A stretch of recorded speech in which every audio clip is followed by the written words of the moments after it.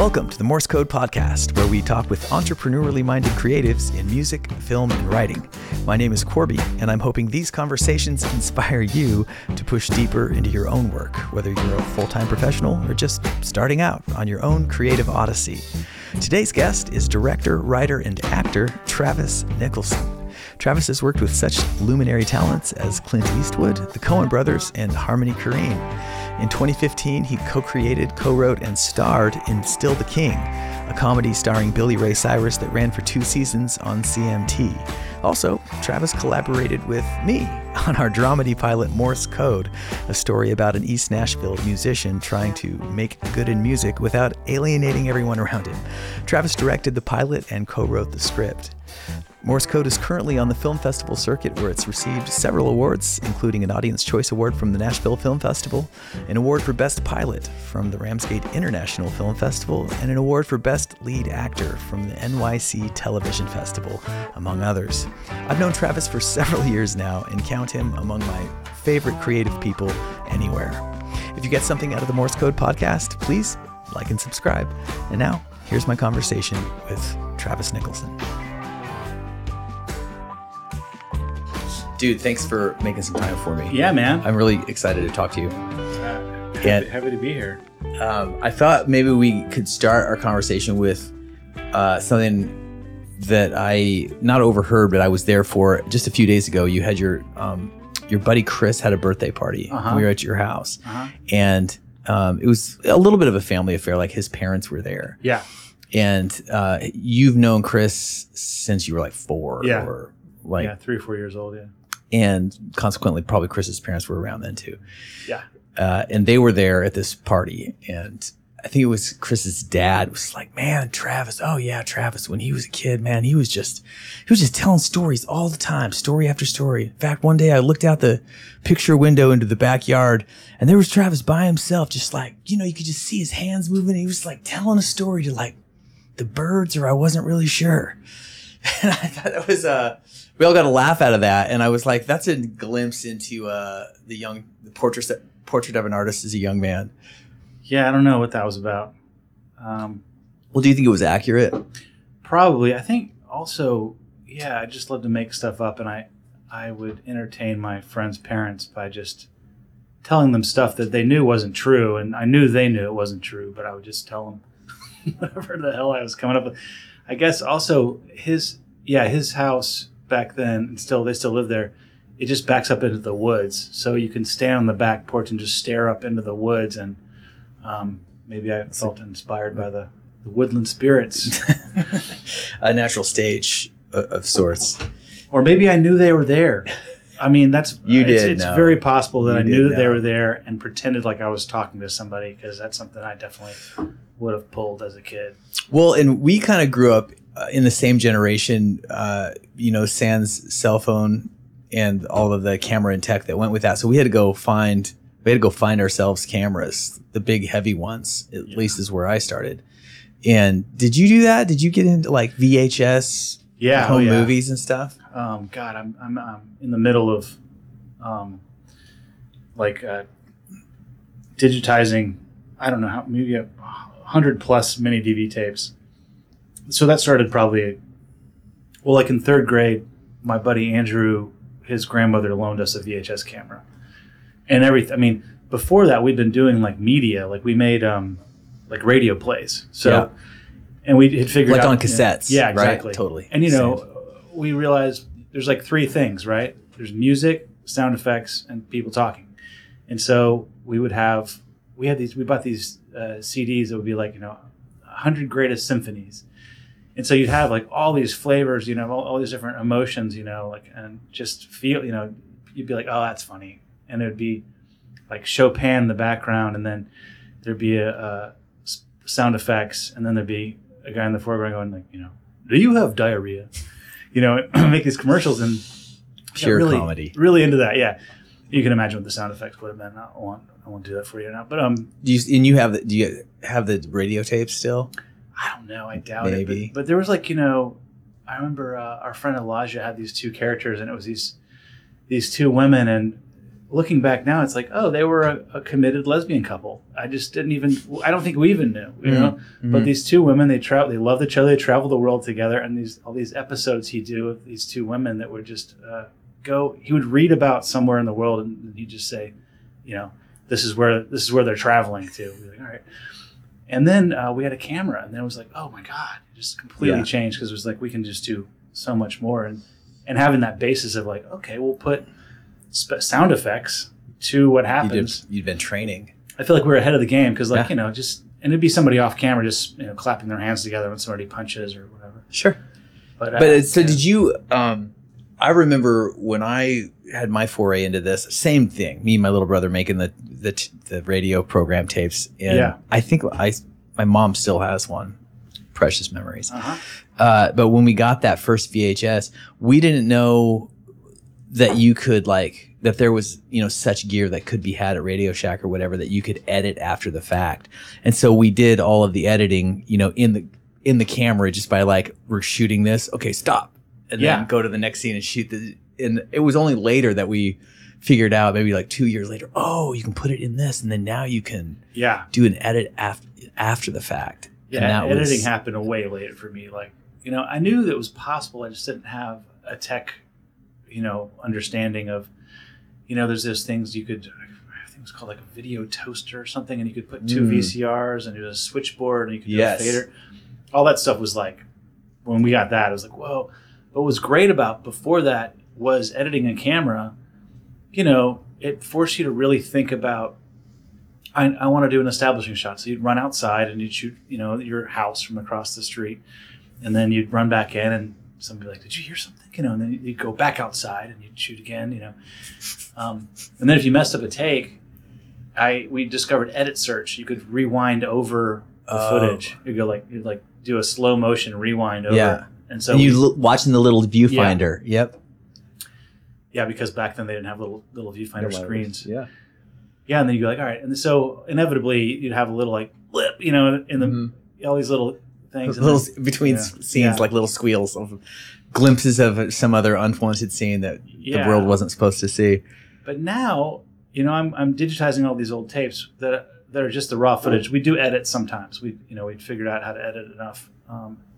But what's so great about them is we started leaving in the bad takes. So it's just all of us, our voices hadn't changed yet. We're just laughing, just be you know, somebody to mess up a line or forget something, and it's all there. And it's I don't want to take any of that. That's the best stuff, you know. It makes it really fun. Yeah, this looks better than the actual movies for sure. So, okay, where did you make the leap? Because you had some early, I don't know what I want to say. You were involved in some pretty big pictures even when you were really young. And how did that happen? You were part of Oh Brother Where Art Thou? Or was it maybe a PA or? I was a. Tell us more. I don't know if there's a lower position, because I was a intern, not for school credit. Just they called me an intern, and I was working with the craft service department. So I was just like an unpaid water boy on Oh Brother Where Art Thou? And it was the best. I think the best movie experience I've still ever had, because it was just first big movie set I'd ever been on. It's the Coen brothers. They were my heroes. They were the people that I first discovered what tone means, you know, where I'd seen, I think, Raising Arizona, and then I saw part of the Hudsucker Proxy, and I just noticed there's something, I was like, this intangible thing that was happening in the Hudsucker Proxy that reminded me of Raising Arizona. And then to read the back, oh my God, okay, it's the same guys. Okay, why? And then, so by the time Oh Brother was getting filmed, which they didn't even have a title for that movie yet, I just knew the Coen brothers were making a movie in Mississippi, and a girl in my writing class. So I was in film school at this point. I was at Watkins Film School here, and I was in class. Everyone had left. I left something in there and went back in. I heard my professor talking to this girl about the Coen brothers are making a movie in Jackson, Mississippi. And I just said, hey, is there anything? He goes, well, you know, there are a couple people got a job on the set. I was like, okay, can I send in a resume? And a resume for me was, there's nothing. I was like, I PA'd on movies. Music videos, yeah. You know, and sent in a thing, whatever I came up with. And then, of course, they said, we don't need anybody. doctored it up, sent it again, nothing. So I begged this girl in my writing class if I could just ride there with her, just go to the set with her, just to see if I could see anything. Mm-hmm. And so her and the girl were splitting. Like at this point, you'd never been on a big movie set or anything close, or maybe some music videos. Yeah, like I think they'd made some indie movies around town. Like I got to go visit the set of like an Ernest movie, I think, at one point. But if I heard there's a movie, that was my play. I just, one time I found they're shooting a movie and I look back now and it's a really small movie. I was like, this is incredible, and they gave me like, I think, free pasta for lunch and let me watch the monitors. And they're shooting in a high school movie that I never saw came out. But anyway, so yeah, this girl and another girl, they're splitting a paycheck for extras wardrobe assistants. So basically going around in Jackson, Mississippi, trying to find, they built all the, the chain gang guys, and then they wanted extras. So I was going around to like shipping yards in Jackson, Mississippi with this guy, Blake McClure, who I met driving down there at my film school. Now he's a great DP, really successful. And we were asking people if they wanted to play convicts in a movie. And, just walking up to randos. I mean, a couple guys were like, I am a convict. Like, oh, well, all right, great. You're perfect. And so I did that for a while, and then they snuck me into the cast and crew opening party. That was first, actually. Snuck me into the opening party as like their date. So me and Blake got to go with these two girls, and there's Frances McDormand, there's Joel and Ethan Coen, there's these people are all walking around, and I met this woman named Nancy James, who was I think pretty drunk, and she was just like, "Oh, honey, you can just come work with me." She was from Nacogdoches, Mississippi, or Louisiana, and she just said, "Come work with me." And so I was like, okay. And it was the best thing because I was craft service, so I could go to every department. Like I'd bring the Coen brothers their coffee in the morning, and then I'd have to drive the golf cart over here and pick up the trash at this place. And then I'd be over here checking on the wardrobe if they need anything. And perfect. It was 100 degrees, 100% humidity every day. So water was important. That was an important thing. And Frances McDormand has a son named Pedro, who's 3 at the time. And I wore a cowboy hat all summer to keep the sun off me and everything. And so I think he just thought, people called me Tex. I think he thought I was like a cowboy, and he asked me, and I said, yes, of course. And she would just follow me around on set sometimes. And Fran just started asking me if I'd babysit him when she was like at lunch so she could take a walk with Joel or whatever. So now I'm in Joel Coen's trailer watching A Bug's Life, eating Pringles with a 3-year-old in the air conditioning, and they'd throw me $100 every now and then. And magic of show business. It was incredible. I'd really come to the top at that point. But so your first taste of show business was back behind the camera, yes, in craft services, which sounds appropriate. Yeah. But then you have also, you've worn many of the hats, and one of those hats was, I think that acting paid your way, maybe glamorously or maybe not. My voted sticker on here still. Vote, everybody. This is a public service. Yeah. So how did that happen? How did you get into acting? Funny. Even on No Brother, they put me in the last shot of the movie, just for fun. They did that in every movie I worked. I ended up working with them for like 5 years, and they put me in a shot. I never thought of myself as. I always acted in our movies when we made stuff as kids, but that's because there's no one else around. Yeah. So, and I think that the enjoyment I got out of making stuff and showing it to my friends came from more of a sense of I made this thing up and and I did it all and I filmed it. Yeah. And that's what's funny. And not so much that I'm the person doing things. And mostly I made my friends act and stuff too. And, but every now and then I'd be in something. And when people laughed at it, I didn't think of it as like my performance was funny as much as the thing that we made up was funny. Yeah. And that's what I enjoyed about it. But I really wanted to direct, and that's what I thought I was doing, and so, they put in the last shot of Oh Brother, Where Art Thou, if you watch it, it's a long tracking shot. It's traveling along. There's a guy in an alley behind George Clooney and Holly Hunter talking to an old lady, and he like leans up on the bench and everything, and that's me. And then they put me in a little shot here and there in other movies. But when that happened, I'm sure the agents came running. Yeah. So It was, so I was like 19 on that movie, and then I ended up working at a little production company in town called Stray Dog that when I was like 22, and we were doing like music videos and like local like cable access commercials and stuff like that, like EPKs for record labels and just small stuff scraping by. And a woman, Kim Petrosky, our friend Kim Petrosky, the casting director, she had an office down the hall from us, and I wasn't an actor. She was just my friend. I would never do this as a casting director now, you know, but I'd burst in her office and I'd be like doing this character, you know, and I'd go like, listen, damn it, there's 15 crates of placed in the parking lot, and I don't know who ordered it, but someone's going to goddamn pay for it. And she'd be like, get out of here, I'm working, you know, and just get out, stop it, you know. But I maybe made her laugh twice. You know, if you get her to laugh, it was a score. That's still, yeah. But also, I was working on her, you know. I had this recurring character and always something being delivered and whatever. So one day at like 7 p.m., I was getting ready to go home, and she came in to the office with a tripod, and she goes, I can't believe I'm saying this, but can you do that redneck character guy? I got an audition thing. You put yourself on tape. So I didn't take it seriously at all. I just said, you know, kind of a weird impromptu interview, and I just acted like that guy the whole time, and I, you know, really played up the accent. I held my name tag upside down. I said, oh, God, it'd be a real trip to get to be in one of y'all's commercials on television. You know, and just kind of did that.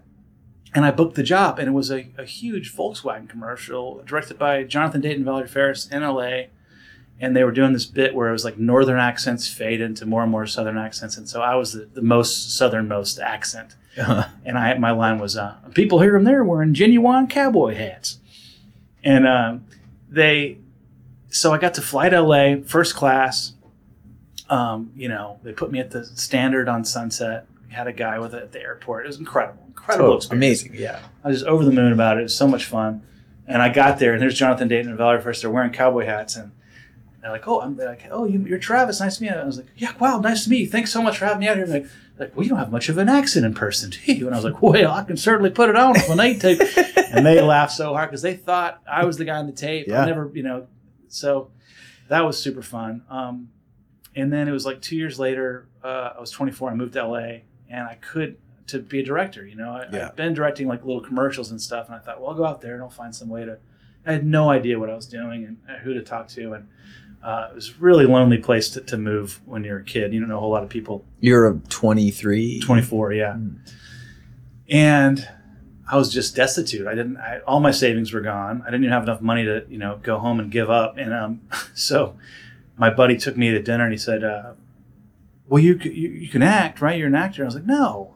And he was like, well, I saw you in a commercial. And I was like, well, that was the thing. He's like, well, if you could do that again, I'll get you an agent, and I'll send you in.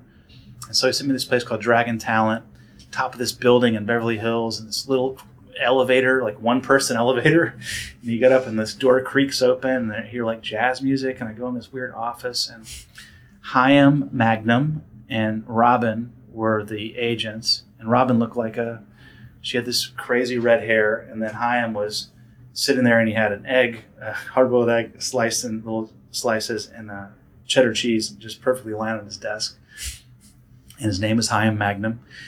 And they signed me up and sent me on an audition a couple weeks later. Didn't have a headshot or anything. You didn't audition for him or anything? No, they just said, well, you know. By virtue of the reference from your buddy? From my buddy Aaron Priest. He used to be a casting director, so he knew them. And, you know, kind of as a favor to him, I guess. They said, sure, we'll send you out. They send me out to a Milwaukee's Best Light commercial audition. And I booked my first audition. I was so clueless that it translated to camera really well. Like just a dummy. Like I had no idea what I was doing. And all not nervous, or no. You just didn't have the sense to be nervous. I didn't know the astronomical improbability of booking a commercial out there. And also back then, all the commercials I remember would be like something crazy would happen, and then there'd be a guy, and he'd be like, "Whoa," you know, like almost every commercial was like that. And I ended up being that guy a lot. I think that it was a genuine look of you really were oblivious. Yeah. So I'd book a commercial, and then I'd fly home to Nashville. And we're talking like you book a SAG National commercial, it's not $5,000. No, it used to be really good money. I mean, sometimes, you know, with those, the first one's Milwaukee's Best Light, we do like 2 or 3 at a time, about every 6 months. And it was non-union. So you'd make like a few grand a piece, but they'd add up, you know. I remember I had at one point $15,000 in my bank account. I was like probably like 25. And I thought, I never need to make money again. This is, you know. I still don't have $15,000 in my bank account. I think I was that in debt. But yeah, it was really fun. And I just had no idea the improbability of, if I had any idea that like, oh, okay, you go into a waiting room and you'd see people look kind of like you. Yeah. Doing it a little better probably, you know, like, that guy's me, tall with muscles. Wow. And then you realize that's happening every 15 minutes all day long for the same role. And you just, you know, or same handful of roles. And so I got incredibly lucky early on and just started booking a bunch of those. And so that's kind of, I didn't take it that seriously until finally I started taking classes. This place called Howard Fine Acting Studio, another producer. It was real serious, you know. Acting studio. Yeah. Like if your cell phone went off, they'd fine you, I think, $100 and you had to leave. Like it was like that crazy. And it was very method. It was Uta Hagen, and I just saw some incredibly talented people in there, and just gave me so much respect for the craft and the time and effort people really put into, you know, trying to do it for real.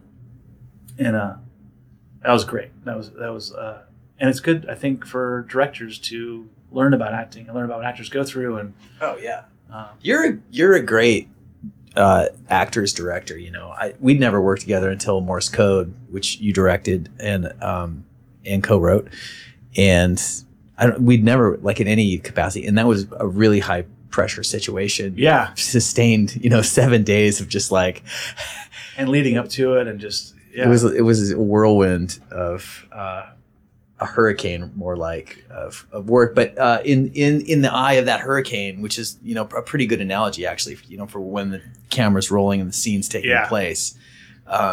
You were cool as a cucumber, man, even in some real stressful situations. And that, like, as an actor, glad I appeared that way. Yeah, well, I'm glad you appeared that way too, because as an actor, you're looking at your director being like, you know, it's like being on an airplane, and if the pilot, the door opens and the pilot runs down the aisle panicking, you're like, shit, we really are in trouble. And that's really good. That's a very good analogy. I feel like, same. Even when you're directing, like, you're kind of check, like, you know, and when you're acting, especially when you're acting, because you're like, did I get it? I'll look at anybody, the director, the DP, and be like, approval, you know, anyone, a smile, a chuckle, yeah. And it's like, so that might have come out of some of that, you know, just front row experience with and as an actor. Yeah, I think I've been treated enough too, you know, as an actor by directors. There's this assumption that you know, especially in commercials, you're a piece of the furniture, and they need you to do very specific things very quickly and get these little beats and hooks, and that's it. And they don't need really much nuance to it. But we learn to communicate as actors about, like, we want to be told, you know, give some ideas. At least I do. You know, not everybody works that way, but, like, you know, I like to be, and also, but not too much. It's like there's a balance. Like, you don't want to give somebody a line reading, like, just say it like this, but you want to give them some context, and that's when the really good stuff happens, when you just give people room to do what they do. You know, so, you know, you had known that character for so long, having created the web series and done all those episodes already as this character, that, you know, I didn't have to come in and be like, you know, this guy, he came from the, you know, you knew, you know. And so within that, having that locked down so well, it created a sort of a nice little orbit for the other characters to kind of pull from, you know. We weren't starting from scratch. No. But also, I would say, as a director, and, you know, maybe you can speak to this, but there isn't one language for every actor. And maybe, you know, I think different directors have various levels of versatility in terms of, like, dealing with different kinds of personalities, because it's such a people job and a people skill set that, you know, actors who love certain directors love them because they feel, you know, validated, they feel seen, they feel like they do their, you know, best work, and that's a huge part of the talent of a great director, I feel like. What do you feel like? Well, what was great was when we were doing Still the King, we had directors coming through all the time. So, we'd do block shooting. So you'd have a prepping director come in and he'd be, scouting locations and looking at casting and getting prepped for his episodes, usually 2 or 3 episodes at a time. And then another director would be in shooting. So I'd be on set with, shooting with this director. And then, but because I was still behind the scenes as, an EP and a writer and all that stuff, but I kind of got to float around and watch the directors and the different ways they worked. And I also got to be a little bit of a confidant to the actors, because we got to work with some incredible actors, some amazing character actors that came in that have just done everything. And maybe talking to Wayne White, who played Newman on Seinfeld, and just you see that guy, from Jurassic Park, you're like, yeah, God, I'm talking to Wayne White. But he was so cool, so nice, and so professional, and but he had a style of the way he worked. And then somebody else would come in with these very with all kinds of suggestions for wardrobe and another actor. You mean? Yeah. And so you watch the directors kind of handle each one of these actors, and I kind of got to hang out because I was in the cast too, so I got to hang out with the actors. So they kind of I'd get to hear stuff that they wouldn't say to the director, good things and bad things, and got to learn a lot about those little nuances and the way certain directors worked. A couple directors really pissed off some actors, and they didn't, and they had no idea. Crazy, yeah. The actors didn't tell them. They would just, So I love this, and we're going to get back to it, but maybe we can get into how that happened. So for people who don't know, Still the King was a show that ran for 2 seasons on CMT, maybe 2013, 2014, actually it was 14, 15? 15, 16. 15, 16. And was it 16, 17? I don't know. I know it was over by 2018, which just seems like yesterday. Yeah, maybe 16, right in there. Yeah. Really fun time in the film world in Nashville because there was 2 big shows happening at the same time. Nashville and Still the King. And it starred Billy Ray Cyrus, and you were the co-creator of it. Yeah. And how, explain how we're going through this right now, trying to sell a TV show. Yeah. And, there's no straight line from here to there. And I don't think there ever is, but maybe tell a little bit about, I know that the path for Still the King was as crooked as any. Oh yeah. It was crazy. So the co-creator Potsy and executive producer Shannon Houchins, Potsy Ponceroli and Shannon Houchins, Shannon had met Billy Ray at a lunch or something, and Billy Ray was talking about distributing his record. He had Shannon owns a record label called Average Joe's, and Billy Ray was like, I got this idea for a TV show, and so he calls Potsy, who was directing videos at Average Joe's and Hideout, their company, and Potsy called me, and we'd made a movie in years past, and he said, you want to read this script that Billy Ray wrote? I was like, I don't know, but I read it, and it was this really fun character, but I was doing a bunch of stuff in LA and wasn't sure I could be involved in it, and really was trying to get away from making Nashville content about Nashville, country music, whatever, because I'd just come from that world directing music videos and stuff. So I wanted to make crazy thrillers and weird movies. Anything but Nashville. And so I was in Nashville. I missed a flight to LA. I was catching a red eye back. Friends that know me think I miss flights all the time, but in truth, I just barely get on flights all the time. And I've missed flights all the time. Yeah. Cause a lot of anxiety for my friends at airports. Sorry. But I missed my flight, red eye back. Potsy happened to call me and says, hey, they want to see, where are you? I'm like, I'm in Nashville, actually. He lives here. And I said, I missed my flight. And he goes, well, perfect. They want to see a script in the morning. And I was like, Potsy, come on. We're going to write a script today. And he goes, let's just write whatever we want. Doesn't matter. It's just an experiment. So we went and got a 12-pack of beer, went to his office and wrote. And I started having a lot of fun because I was like, okay, I'm going to write. So I wrote, this guy's a down and out, loser. The character was this washed up Elvis impersonator who's impersonating a preacher. Was that ground like worse? But he was kind of like, a good guy.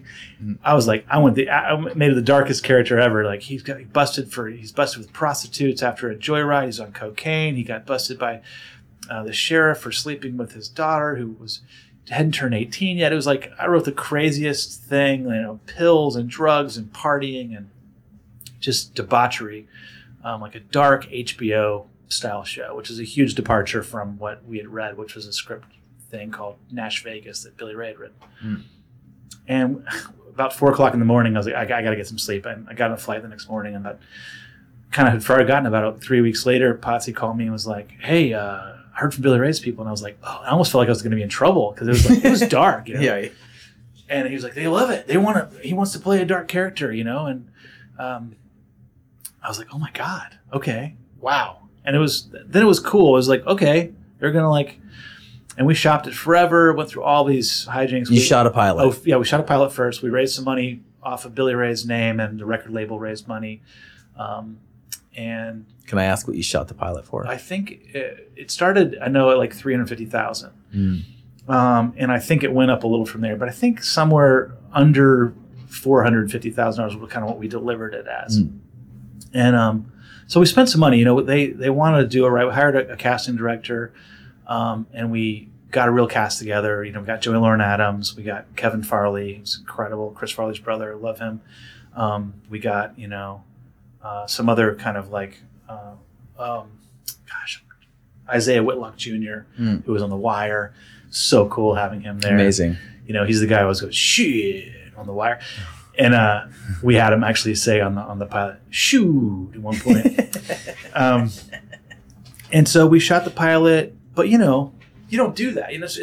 I think that we were blessed that our investors and believed in us, and probably partly out of naivete, not being really in the industry yet, that you don't just go shoot a pilot and then hope it sells. Of course, it helps to have a celebrity like Billy Ray attached, but this is this is way before Old Town Road. Or yeah. So we took it out. Didn't get too far with it. At one point, they wanted to pivot and make it into a 4-camera sitcom called Evil Inclinations. They hired a different showrunner. He kind of behind our backs, rewrote it. Yeah. All this stuff happened. It's so crazy that it could be that far from it was one thing when Billy Ray wrote it. Yeah. Completely another thing when you guys wrote it. Yeah. And another thing, and maybe almost two more things. Yeah. It was, bless them for trying to figure out a way, but I didn't like the 4-camera idea with a laugh track on a soundstage in LA. I wanted to be, single camera, shot in Nashville, gritty indie filmmaking vibe, make little movies and shoot on location. And so Billy Ray called me and he goes, Trav, you read this Evil Inclinations? What do you think about that? And I was just like, that's a terrible barrel of Billy Ray. It's good. It's great. I said, well, hey man, happy if you want to go make it. This is we're now 2.5, 3 years in of having shot the pilot, all this process of trying to get it made. Maybe a year and a half, I think, at this point. And he said, what do you think about this Evil Inclinations? And I said, I don't like it. I don't want to do that. I had to, it was early on. I just said, man, go make that. And pay me for writing it, help, whatever. Cut me out of appropriate check you can, and good luck, He goes, oh my God, I'm so happy to hear you say that. I hate it too.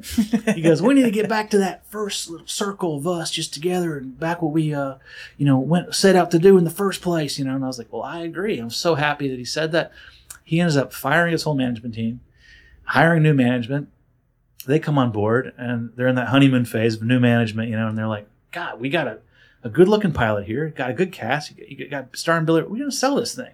And I was like, that's what I thought, Yeah. They marched it back into some places, and we ended up selling it to CMT and Viacom. And so what was how long was this?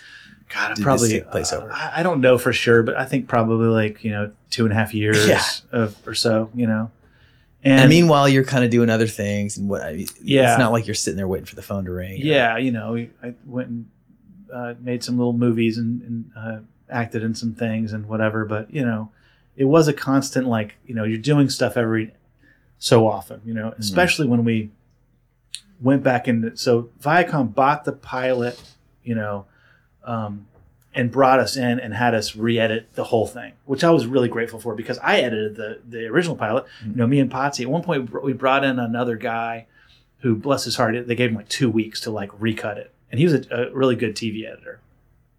So he did what he could and made it definitely better.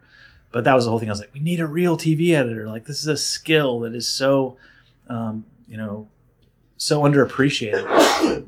Bless you. Thanks. And so they had us come in and we worked with this guy for a month on just re-editing. Every day, 8 hours, we'd sit there in the offices at Viacom in Santa Monica area with this great editor. And he was like a reality TV editor. So he did not give a crap about continuity or, wait, that's the exterior of that location. He just didn't matter. He's like, this is better. And we just started putting it together. And what we discovered was our original edit was kind of sympathetic to Billy Ray's character. And he kind of this ho-hum, kind of down and out kind of guy. And the better stuff is when he was like, I don't care. I'm going to do what I want, you know, and just was like more like this Wile E. Coyote kind of, you know, the worse he acted and the meaner he was and more despicable his character, the more dynamic he was and more fun to watch. So when he's like flirting with the secretary while he's in court, you know, on trial, you know, things like that, you know, yucking it up with the, you know, prison guards and shit like that. That was always better. So we really resurfaced his character and found a better edit of him and the show in general. And you were able, even from the existing footage, to tell a significantly different, if not story side of his character just by the edit. Yes, definitely. The performance was greatly enhanced by this editor and us finding that stuff. Once we knew, oh, that's what's interesting, is make him as bad as we can. It doesn't. You're always going to be sympathetic. He's fun to watch. Billy Ray's. You know, so were you like cutting? Was the show longer when you edited it? I think it was like a 32-minute thing, and then we cut it down to 27 minutes, and I think we ended up getting a cut that was like came in pretty close to like what a network 30-minute, like 24 or 22-minute thing was, but still. And then like a sizzle reel and all that. So they had to go sell that still to Viacom and take it up to the uppers and show them and get them to buy into really awarding us the. So Viacom had bought it, but they hadn't like greenlit it or given any money for a season. So they got to skip the process where they would go to pilot and make a pilot. We had a pilot, but they wanted to QC it. So they brought a producer in, and Julia Silverton sat there with us all day, and she also came from reality TV. So, you know, there's a value to that I didn't appreciate before. That was like, you know, they just have to craft a story out of just thin air. You know, yeah. So they're really valuable in developing it that way. And we got the buy. And then I think we had 11 episodes.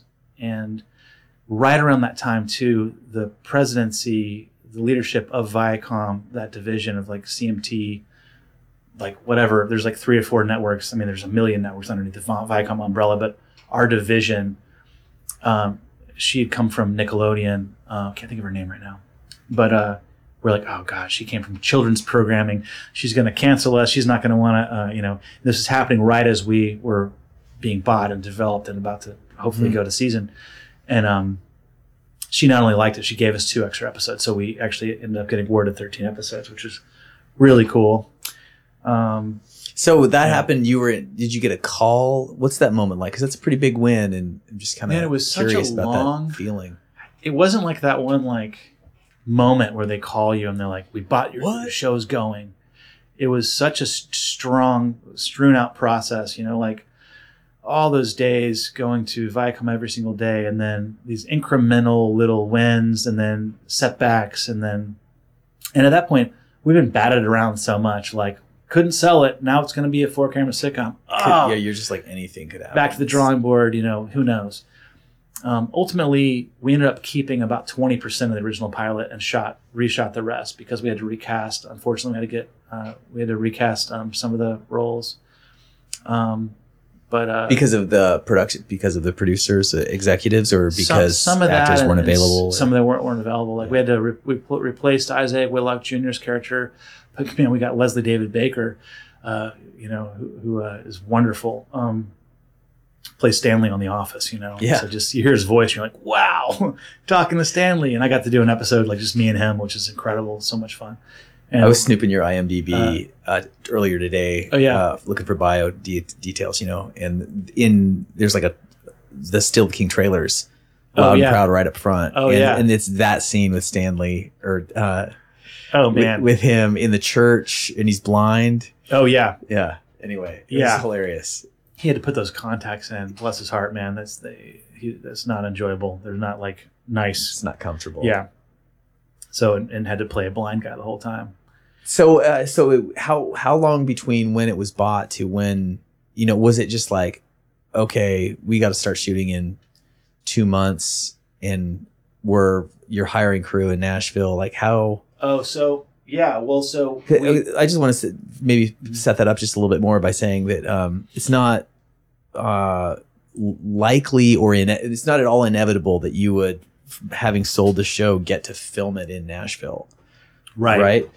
They even still were trying to get us to shoot on stages and get a few location shots. And yeah, I mean, because I can understand from their perspective, like how did they know that there's crew? I mean, they know for sure in LA that's David that Garrett, had to all be kind of proven. We had to we had to fight for that. Well, maybe it helped that you had this pilot. It's like we did this. It did help to have that proof of concept, and the fact that they let us use a significant portion of that showed that it was quality, and that was good signaling to the executives. And they all just want insurance to make sure they get a good product. And so the production company had to be vetted. All the main crew members had to be vetted. They attached other EPs and executives to come and like kind of be around. They had to approve the UPM. So we had a little bit of wiggle room about who we could hire. Like we went pretty quickly into hiring our writers, and they let us, but they had to be approved by the network. So we had a long day of meeting, a couple days meeting with writers, and we met a bunch of writers and read samples and all that kind of stuff, and put together a writer's room, which we had to really fight for. Like the writer's room, they wanted to give us a ridiculously short amount of time, and they wanted the writer's room to overlap into pre-production. And so, then you're going, all right, well, I'm here writing an episode. Pre-production is all about, getting the appropriate props and the locations and the cast for that episode. So it just seemed like, how are we going to go into pre-production, maybe for some episodes, but to not have written the entire season, we really tried to make an effort to string everything together, set up things, pay things off. We're block shooting. So we might be shooting part of episode 3 in this location and part of episode 1 and 2 at the same time, just to truncate our schedule and do more. So to do that and do pre-production at the same time just didn't make any sense. So we had to fight for a lot of that stuff. Did you end up having the whole season written before? Pretty much. Like we got it to where I think we maybe overlapped by like 2 weeks. But the other part is we're going to pre-production in Nashville. We're not in Nashville. Our writer's room was in LA. It was great because I wasn't a staff writer. I didn't come up through that process. And there's all this stuff, this etiquette that goes into that. You can be a writing PA, writing assistant, and you start getting to be in the room. And then, I just heard all kinds of stories about like they made the assistant sit in the hallway all day, to not be in the writer's room. Because then they was it a paying payment issue? Yeah. Like then you can get a higher fee because I think you might have actually had a hand in the script, that kind of thing. I think it was just mean. Okay. I think it's like similar to being a PA on Yeah. set. You get pissed on a lot, So I had this incredible luck to get to be the EP writer in the room, having a say in the way the scripts were going and working with these incredible writers that I still work with. They're just fantastic people and they're really funny. Did you like the experience of the writer's room? It's so great. It's like you loved it. Yeah, it's like like when we were writing together. It's great to have two brains. It's just so much more efficient. It's definitely easy. It's more lively. It right? is. You're not just like sitting there staring at a sheet of paper waiting for something to happen. Yeah, and you're trying to be funny. This is a comedy, so like you're trying not your jokes. You're trying to make each other laugh, which can be so fun and so humiliating. Yeah, you think you have a real zinger, and you have all these smart people not laughing. That's pretty tough.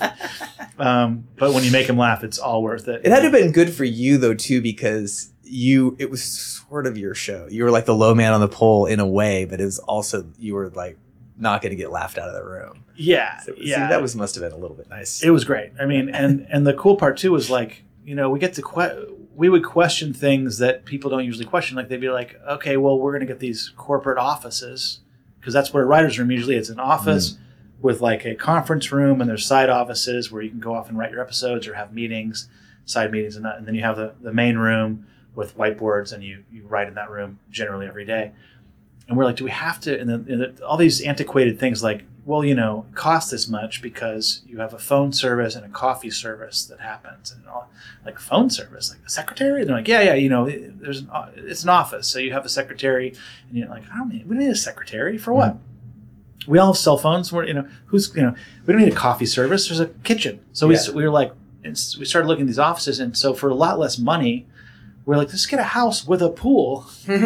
And right there. And so we just had we found a room, a house that had a big room with like a big wraparound couch and a bunch of chairs. And we kind of played musical chairs in there. And we had first season, a bunch of whiteboards, but then second season we would use a big, huge TV monitor, and we could cast our computers to it. So whoever's working on their episode while we're doing jokes, passes, whatever, would be on a big screen. It was great. And we had parties there, and we had pool parties and stuff. And we could stay there. It was bedrooms. And that house was owned by the screenwriter who wrote The Jerk, Steve Martin's The Jerk. Yeah. And man, we pulled a really hard prank on one of the writers named Doug Manley, because that's his favorite movie. And so we were just like, and there's cool like memorabilia around the house a little bit, so we printed up a copy of The Jerk, and we aged it down a little bit, and we put a fake signature, from Steve Martin with love, on there. We got in line and saw his signature, and we copied his signature. And then we staged this whole bit where we went and we found it in a drawer, like, I was just looking for a pen and I found this. And, Doug was like, oh my God, don't touch that, leave it alone. We're like, well, we got to look at it. It's super cool.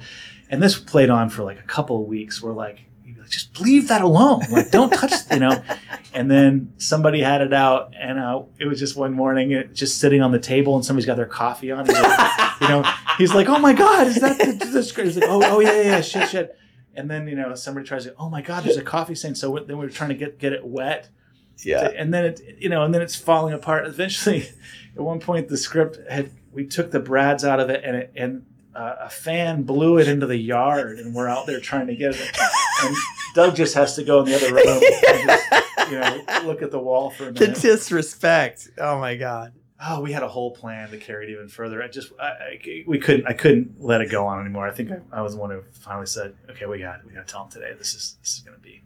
And he was a great sport. Doug Manley's a hilarious guy, and he loved the joke. But at one point, we're going to have we were really planning this. Have an actor come by, pretending to be the son of the man who wrote The Jerk by Steve Martin. I can't think of his name right now. And say, "Oh my God, what is this? You know what this is?" And find the manuscript, and then leave. And then we're gonna have a police officer show up. And like, I just gotta, take a record of what's going on here, whatever. And then the police officer was going to be a stripper and pull his pants off and dance for Doug. We got all the way up to that last bit of the joke. Yeah. Put 8 writers together for a prank, and it's I had to be on the wrong side of that prank. But that was a blast. And then second season, we were able to do half the room in LA, which we just got another cool loft, because it was so much less expensive to rent a house. It was like $5,000 a month for a house, which is still a lot, especially back in 2014 or 15. $5,000 in LA doesn't sound like too much money. Well, yeah, maybe it was more than that. I don't know. But even if it was 10, it's going to be cheaper than a office in compared Studio to City or something. So we did that, and then we did half the second season in LA, and then half of second season writer's room in Nashville. Like, we got a little loft downtown. That was super cool. The writers have to be here, Yeah. They have to see. We were like on 2nd Avenue, wasn't like it is now, but like, you know, we're down there on 2nd Avenue right by Broadway. Yeah. We'd walk out of this loft. How'd you get any work done? It's so noisy down there. Oh my gosh. You know, it was quiet inside most of the time. I mean, besides us yelling at each other. Kyle, how much time? Where are we at? We're at about 45 minutes. Okay, cool. Well, I know that we've known each other for a few years now, and I know for a fact that you've got stories for days. And your best ones, you know, we'll have to point me towards the woods in the backyard, and I'll, yeah. But okay, so I'm just curious. Maybe you have some perspective. We have a lot of friends in the community that are talented and maybe, you know, just starting out or 5 years into their journeys in film. And I know that you have even recently kind of, if not mentored, at least met with some of these younger folks. And what's different today that from when you were that same age? I think, well, obviously the access to technology, the ability to shoot stuff that's really good quality on your phone and all that stuff. I still find that annoying sometimes. I'm like, anyone can shoot a movie. You don't need anything. It's like it still takes a lot of thought and energy and care into making something that's any good. And even though the tools have improved, you know, you still got to put the work in, you know, to make something that's really cool. But you still have access, you know, like, you know, and the trouble is we have these limiting factors, right? When we're kids, it meant something to be able to get a hold of a camera, buy a mini DV tape, and the physicality of it, and the limitations of recording something, I think lent to a little bit more of the ceremony of making art through this medium. And I'm grateful for that, having that foray into it. Mm-hmm. Because now it's all like little clips, and it's so like on demand. Content is so easy to make. We're inundated with it. So the practices of like old film language that were a necessity, especially before we got into it, like when you're burning film and you're shooting film, like, you know, lighting it a certain way, you know, deciding you need an insert shot of, you know, something. It took time and patience and money and resources to get that shot of somebody handing somebody an envelope. Mm-hmm. So that meant something, right? To shoot that, you're not going to take your time to shoot this insert if that envelope doesn't pay off in some way. Mm-hmm. And I think some of that's lost now because you can just shoot. It's so easy to shoot. The sort of storytelling principles that were developed out of a necessity back then, I think still really work today, really are important. I guess I'd encourage people to like play with learning that stuff, trying to. It still matters. Yeah. Like the old school rules apply, even if the technology has made the means available to more people. I think so. The principles haven't gone anywhere. Yeah. You know, you can push on those principles, and that's what arturs do. But the exception proves the rule in a large way. I also hazard a guess. I was talking with our friend Wes Edwards, great director and writer. Yeah, he's brilliant guy. And we were talking about just the difference between. There's almost like two parallel universes to me. There's this YouTube community and TikTok community, and this like point and shoot and content is king, and the production value is irrelevant largely. You know, is it in focus? Even if that maybe doesn't matter. Can you hear it? Yeah. You know, and you don't even have to hear it well. It's just whatever you're seeing on your screen. Does it make you laugh? Does it not? Yeah. Everything else is who cares. There's that world, and there's still Stranger Things and all of the shows that constantly are coming out that matter, Euphoria, whatever, that are still high production value, narrative driven, carefully constructed, long form stories. And I'm encouraged by that. I don't know what the strike is going to do in the AI. I don't, obviously lots of things are going to change as they always have, but I think storytelling is ancient. Yeah.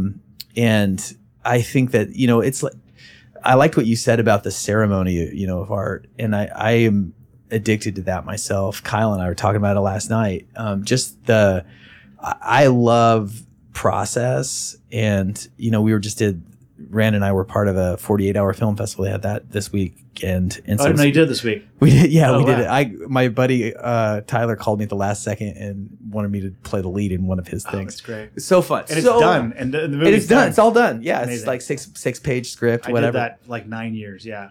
It's a great thing to do. So great. And actually this year there were 60 teams. So 60 films were made. It's the second highest in the whole country. So that speaks, that's really a nod to Nashville, that there is something really happening That's a great example. fresh There's so here many in people town. here doing, yeah, absolutely. Like I would say a shout out to our community is that it is the Wild West here, and it does feel like a new town in the sense in with the freshness being like this willingness to help each other.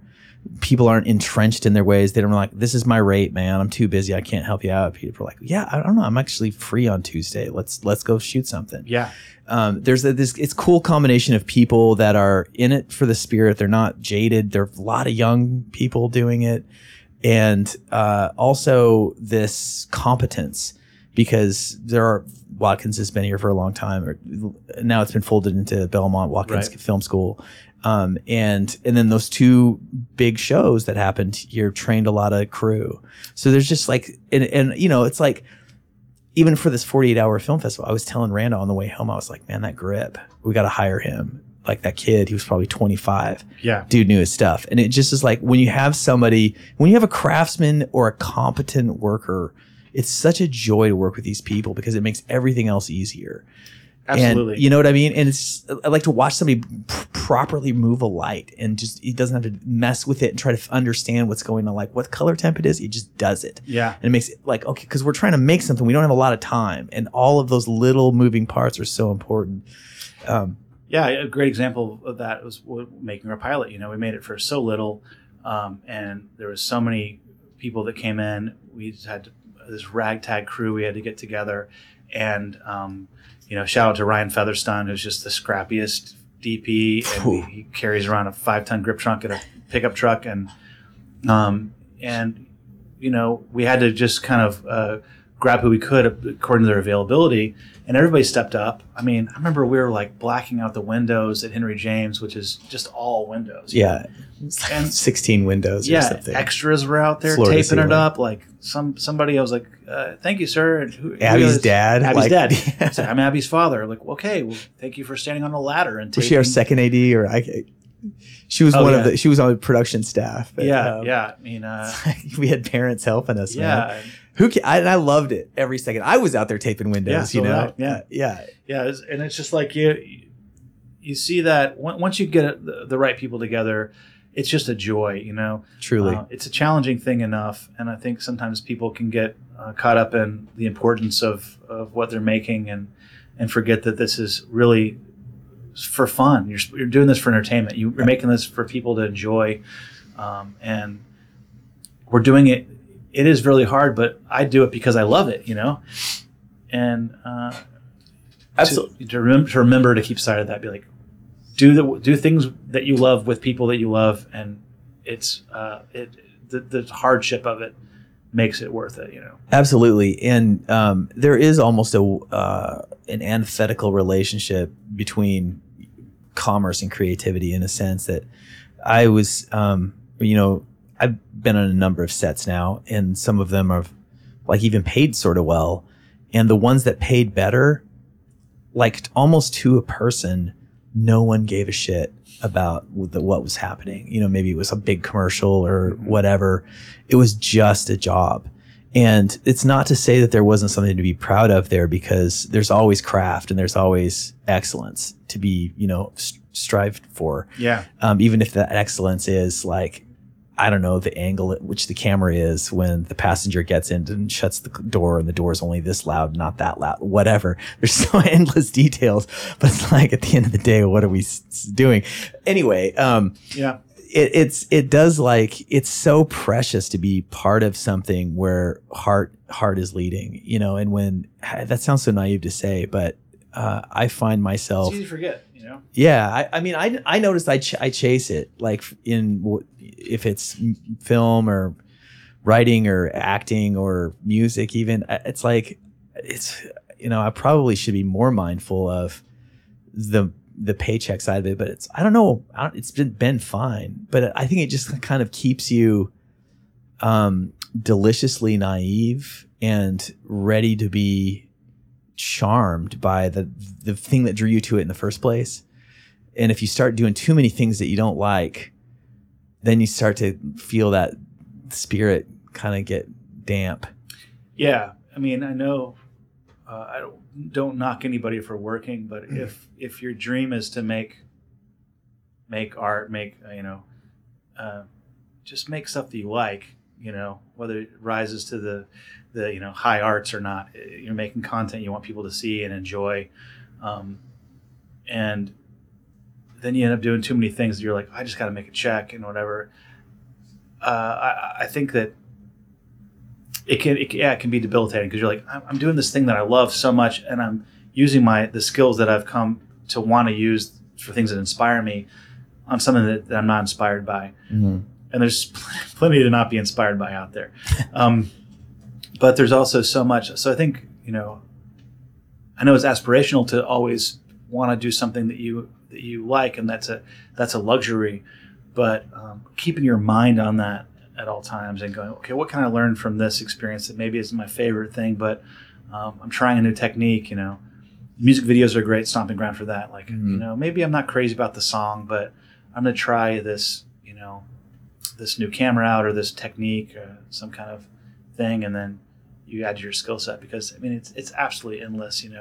Yeah, and on some level it's just about staying close to that spirit of play, and it's like that your story about the script, and you miss your plane, and Potsy's like, man, let's just do it, and you're like, and then once you got in there, you're like, all right, I don't know, this is great. What if this happens? Yeah. What if this happens? Yeah, I mean, it really, yeah, absolutely. It was something I was resistant to. Yeah, and I think that that it took a while to kind of get over that hump and go, well, this is the tools I have. I want to make this something I want to watch. Yeah. When I just said, because I could have tried to, and we could have tried to develop something towards what we thought the network would buy. Or like what his people are going to like even, or something. Yeah, his people, him. I didn't know him yet. I thought he was going to be mad when he read what I wrote. But that was a great lesson for me. It's something that I forget all the time. I need to remember is that, like, make what you want to see, Yeah. And I wrote I wrote something so far from what I thought they would want to see. It was a joke to me. I was like, well, I would watch this show, and I'm going to write this show, and it's going to be dark and crazy and ridiculous and absurd, and the humor is going to be super wacky and out there, and there's no way in the world they're going to make this show. Yeah. But I didn't care. So then it turned out to be the biggest job I ever had. So I think that was a good lesson that I need to be reminded of, is like, yeah, don't, I think that we get caught up in that, we get caught in that with Morse Code. Who wants this? Who's this? It's like, luckily when we made this show, it wasn't with that attitude. We're making this to pander towards a certain demographic and whatever. It was just a story we want to tell. I think that the guiding force in that moment was trying to make something that our community would recognize as authentic, and that was, I think that was daunting too. Yeah, no, totally. Yeah, and it's still, yeah, I'm sure we're gonna get called out eventually for some oversight. But I mean, I thought that was a good guiding light. Yeah. It was between that and for me personally, I wanted to tell a story that, like, I felt was at least true to me, and I think that that's for me in, like, my own writing side. So much of what I write comes out of my stuff I've experienced in my life. Like, I'm in a sort of stable, introverted chapter, but for 20 years I was out every day, out in the world, traveling by myself, meeting weird people, having unlikely things happen. And there's nothing better than having an unlikely thing happen to you in real life that you can you just sort of like, well, no one can tell me that's fake or false because it was. So yeah. I can own that. Yeah. It's pretty empowering. But yeah, that I think that you're right. With Morse Code, it was just trying to make something that we we liked. Oh, I was going to say another thing too, is that I think that that translates into almost anything, like the writing what you want to write. We audition a lot for stuff, and it's really easy to look at an audition and just be like, like right now with the strike and everything, it's just commercials coming through, and commercials are sometimes they're great, whatever, or interesting. Most of the time they're just commercials. And and so you're like doing something, and now if like the audition's due tomorrow or the next day, and so there's maybe like a tiny bit of a groan or something. Okay, I got to pull myself out of this. Let's look at this thing. Set up the lights. And then it's really easy to go because it is so competitive. I don't know how many people audition for hundreds of people audition for these commercials. You get one for one. You look at our no budget pilot that we paid. Scraps 500 submissions around for people are hungry to act. I mean, it's just really hard work to get. But it's kind of easy. First, you gotta go in there and you look, and I'm to the point where I'm like looking up the casting directors, or I'm kind of getting familiar with these people, like what they're working on, and you can kind of start to enter their mindset.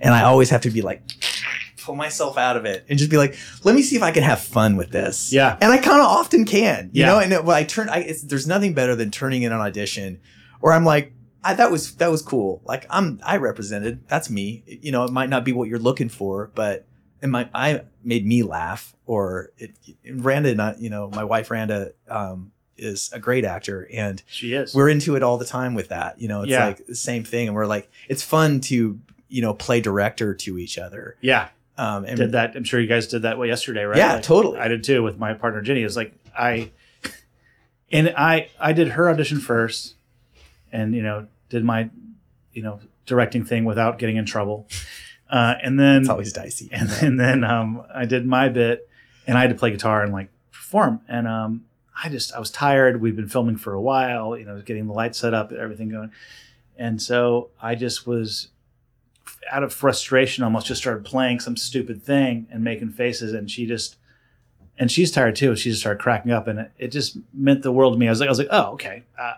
I'm like, I can be like, I'm funny. Yeah, you're funny. I'm fine. So, and then I just kind of kept leaning into that, even though it wasn't a comedic thing. It's just something I do. But having somebody to banter with is so great in writing and in acting. And man, when you get to work with great actors, like it's just like you see them listening to you when you're delivering your lines and reacting and really working with a great actor. Mm-hmm. That's what misses in auditions a lot. You don't get to always read with somebody who's into reading with you, or a great actor, or wants to be an actor.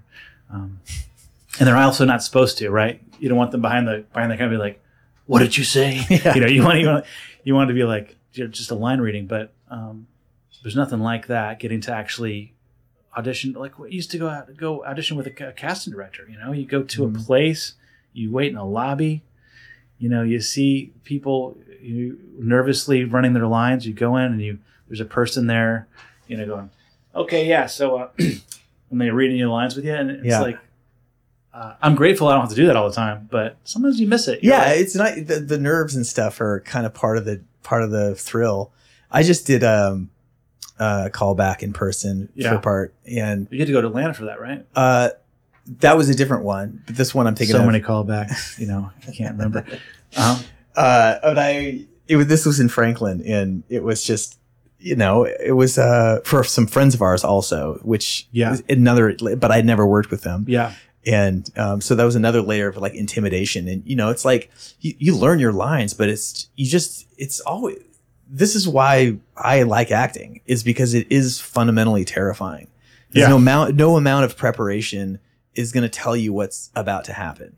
All you can do is like know your lines. You do you prep the best you can, but then all of a sudden you're sitting in the room, and there's the director and the casting director and your line reader, and the camera's on, and he's like, "And action." And you're like, "Here we go." Yeah, and you're off, and it's It is a crazy, crazy feeling, and it's hard to put into words, but it is like absolute, like, to me, it's like momentary death of self in a weird way of like your mind is going, because you are, there's some part of your mind that's engaged with the lines, because you're keeping track, and you're not just like like cutting loose and just letting the spirit flow through you. I mean, you are, but there's a lot going on all in that one moment. And what you aren't able to do is like have like any sort of reflection on what's happening if you're doing it at all. Yeah. If you're actually in it. Yeah. I mean, yeah, when we were making the show, some days would be so heavy with all these different scenes and, and so much dialogue to remember that, when I got to watch some really incredible actors learn a lot of dialogue really quickly and just spit it out. And a couple pieces of advice that I got were, don't focus so much on memorizing all the words, know them, but also just think about, how you feel in that moment, what the attitude is. Mm-hmm.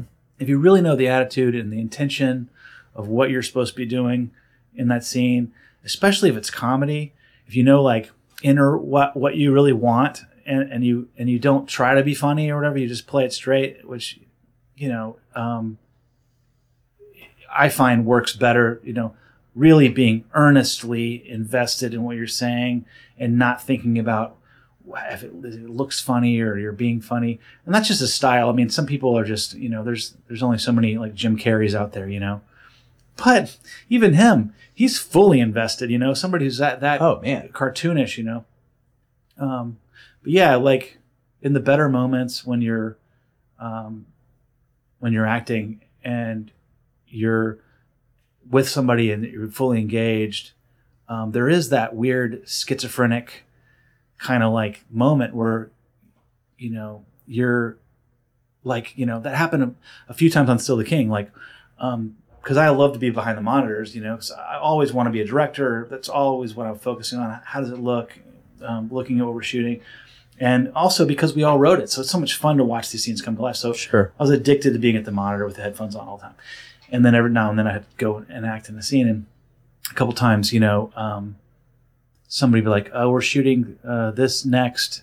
And I'd be like, "Wait, when are we going to shoot this scene?" And they look at me like I was crazy, and they'd be like, "We shot that this morning." And I go, "What do you mean? When?" And they're like, "Dude, you're in the scene." And that was like, oh, like I swear my brain's bigger than that. Wow. But it was that because I didn't get to see it, because I was on the other side. So I think my brain just like, that was a different thing. Got separated, yeah, and totally. like I didn't. We're moving that quickly. I didn't get to go back and look at I didn't like to watch back stuff that I was in. Do you, when you're auditioning, do you like to when you're doing a self tape? Will you to watch takes back? Yeah, it's awful. I mean, sometimes it's okay. I don't know. It depends on what it is. Like if it's something like, I mean, you have to do it when you're editing it to send in. But do you do it when you're in the room? Like, will you go check the camera and see what you look like and go back and I sometimes will just to make sure I'm not I'm in the frame yeah or whatever because and there's been times when you put the selfie camera on so you can see and I've stopped doing that because sometimes there's been a few times when I had to audition when nobody else was there and I had to pre-record. I just only way I could do it, like I'm in a hotel room, I don't have anybody to read with, or I'll put somebody on speakerphone and they're reading with me. And so I would put the camera on the selfie camera and I would look at myself. It's pretty good eye line if you're centered up. Yeah. Right. And I would look at me as though I'm talking to the other character. And that's a whole other weird another mental hurdle. That's you're starting to get like, little MC Escher brain or something happening. You're just like, wait,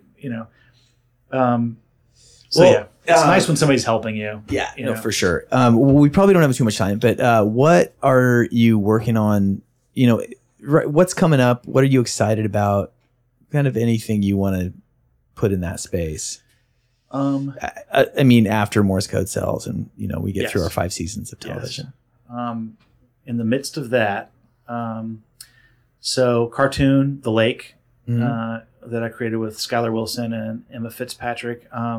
And we're partnered with Peyton Manning, which is weird and fun. Amazing. He plays a character. Say that now. It's public news. Yeah, I guess. I don't know. It's great. He's playing Peyton Manning, who's retired. He lives on a lake, and he's just trying to like be cool with the cool kids on the lake rat side of the lake, all the old fishermen and the cool dive bar. And there's a yacht club on the other side that wants them to be their mascot, but they're really hoity-toity. And they're trying to secretly take over the entire lake community, kind of like Goonies. And so these kids learn of that, and they're trying to preserve their little corner of Lake, Old Hickory Lake, we're calling it. Hickory. That's really fun. We're shopping that right now. And it's been really cool getting to like write stuff that Peyton Manning says in his, Peyton Manning voice, He's like a really funny guy. That's been cool. And honestly, the things I think I'm most excited about are the prospect of just making really small movies in Nashville with my friends and not worrying so much about these long. I mean, I'm taking some big swings. I have some much bigger projects like a sci-fi comedy called Stan and Dan Save the Planet, which I really want to make. But in the meantime, while you're taking those bigger swings, because you know how it takes. The development process can take so long to get something bigger made and getting all the attachments and raising the money and all that kind of stuff. But I've been really inspired by seeing these really small movies that friends have made. And it's a hit or miss, right? Somebody's like, will you see my movie? I made it for $9. And you're like, oh, God. Okay, sure, pal. And I've been pleasantly surprised lately by people making these really earnest, cool, small films. My friend Ted Welch wrote a movie that I just went and saw called I Made This For You. It's great. Made it for like $15,000. Wow. And where'd you see it at? I saw it. They had a screening at the Full Moon Cineplex. And it's like a little mom and pop. It's owned by a husband and wife movie theater. And they shot in that community. I mean, there's so much texture and personality right in Nashville and then right around here too, which is unexpected things. It's not just, farmland. It's like these cool, weird little communities, southern communities, full of intelligent people that are either peripherals of the film and music industry in Nashville, or they just are doing what they do. And there's like those little towns that have been untouched by like giant corporate, paving over everything. And there's like little movie theaters, horror themed movie theaters, like the Full Moon Cineplex. Where's the Full Moon Cineplex? I'm going to say it wrong. It's in Hermitage. I mean, I think it's in Hermitage. Nearby. Yeah. It's like 20 minutes from here. Yeah. Is that right? Sorry if I'm wrong, guys, but it's 20 minutes from here. And Ted's from Hendersonville too. So maybe it's Hendersonville. That Sorry, Ted. It's Hendersonville. Yeah. But yeah, that's cool, man. And I just saw Ted on a Justified. Oh, nice. Yeah, the TV show. My guilty pleasure right now. Well, Ted wrote the 48 film cool. that I just was in. Oh, great! Did he work on it too? He had a little bit scene. Oh, great! But I was intimidated because the director asked me to like play the lead, and then it's a twins setup, so it's like two characters. Oh yeah, so super fun.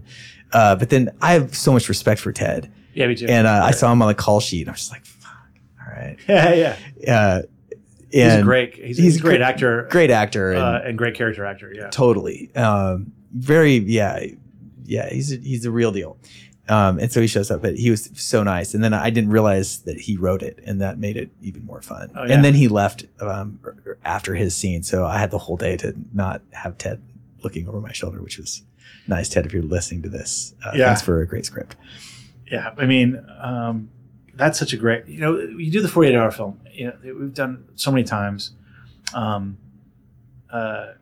Quick, humble brag. We got invited to do the 48-hour invitational. There's 6 teams across the nation invited by the Red Cross. And so we had to be in collaboration with the Red Cross, do something with the Red Cross. And we still drew out of the hat, your genre. We drew fantasy and our line and everything. And so we made and we won the national thing. We got to go to Washington, and Jane Fonda presented us with. Get out! You won the invitational. Yeah, damn, dude. Yeah, props. No, incredible team. Like people that we worked with. I had a small bit in it and helped write it, but you do that. I mean, we had all these special effects in it. Like we just got together and went, okay, and pulled this thing off in 48 hours. And I watched the other day. It's great. It's like, it was fantasy. So everyone was like a fan. I had 3 arms.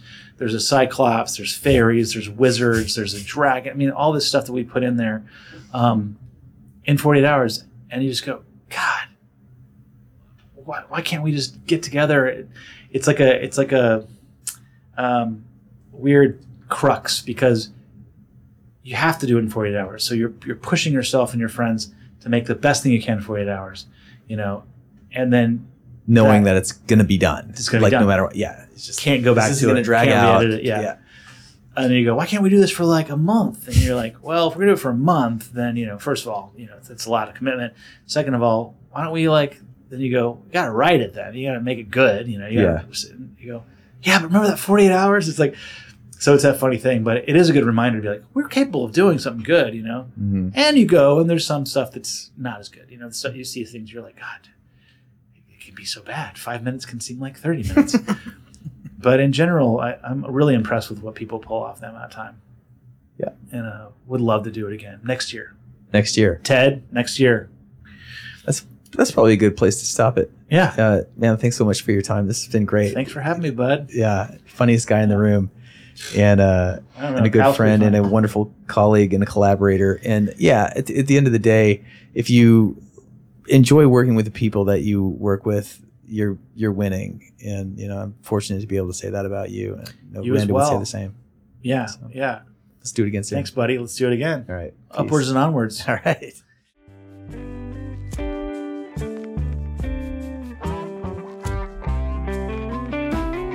The Morse Code podcast is produced by Korby Lanker and Kyle Noctegal in East Nashville, Tennessee. Our executive producer is Randa Newman. You can find full video of this and all past episodes by visiting morsecodepodcast.com.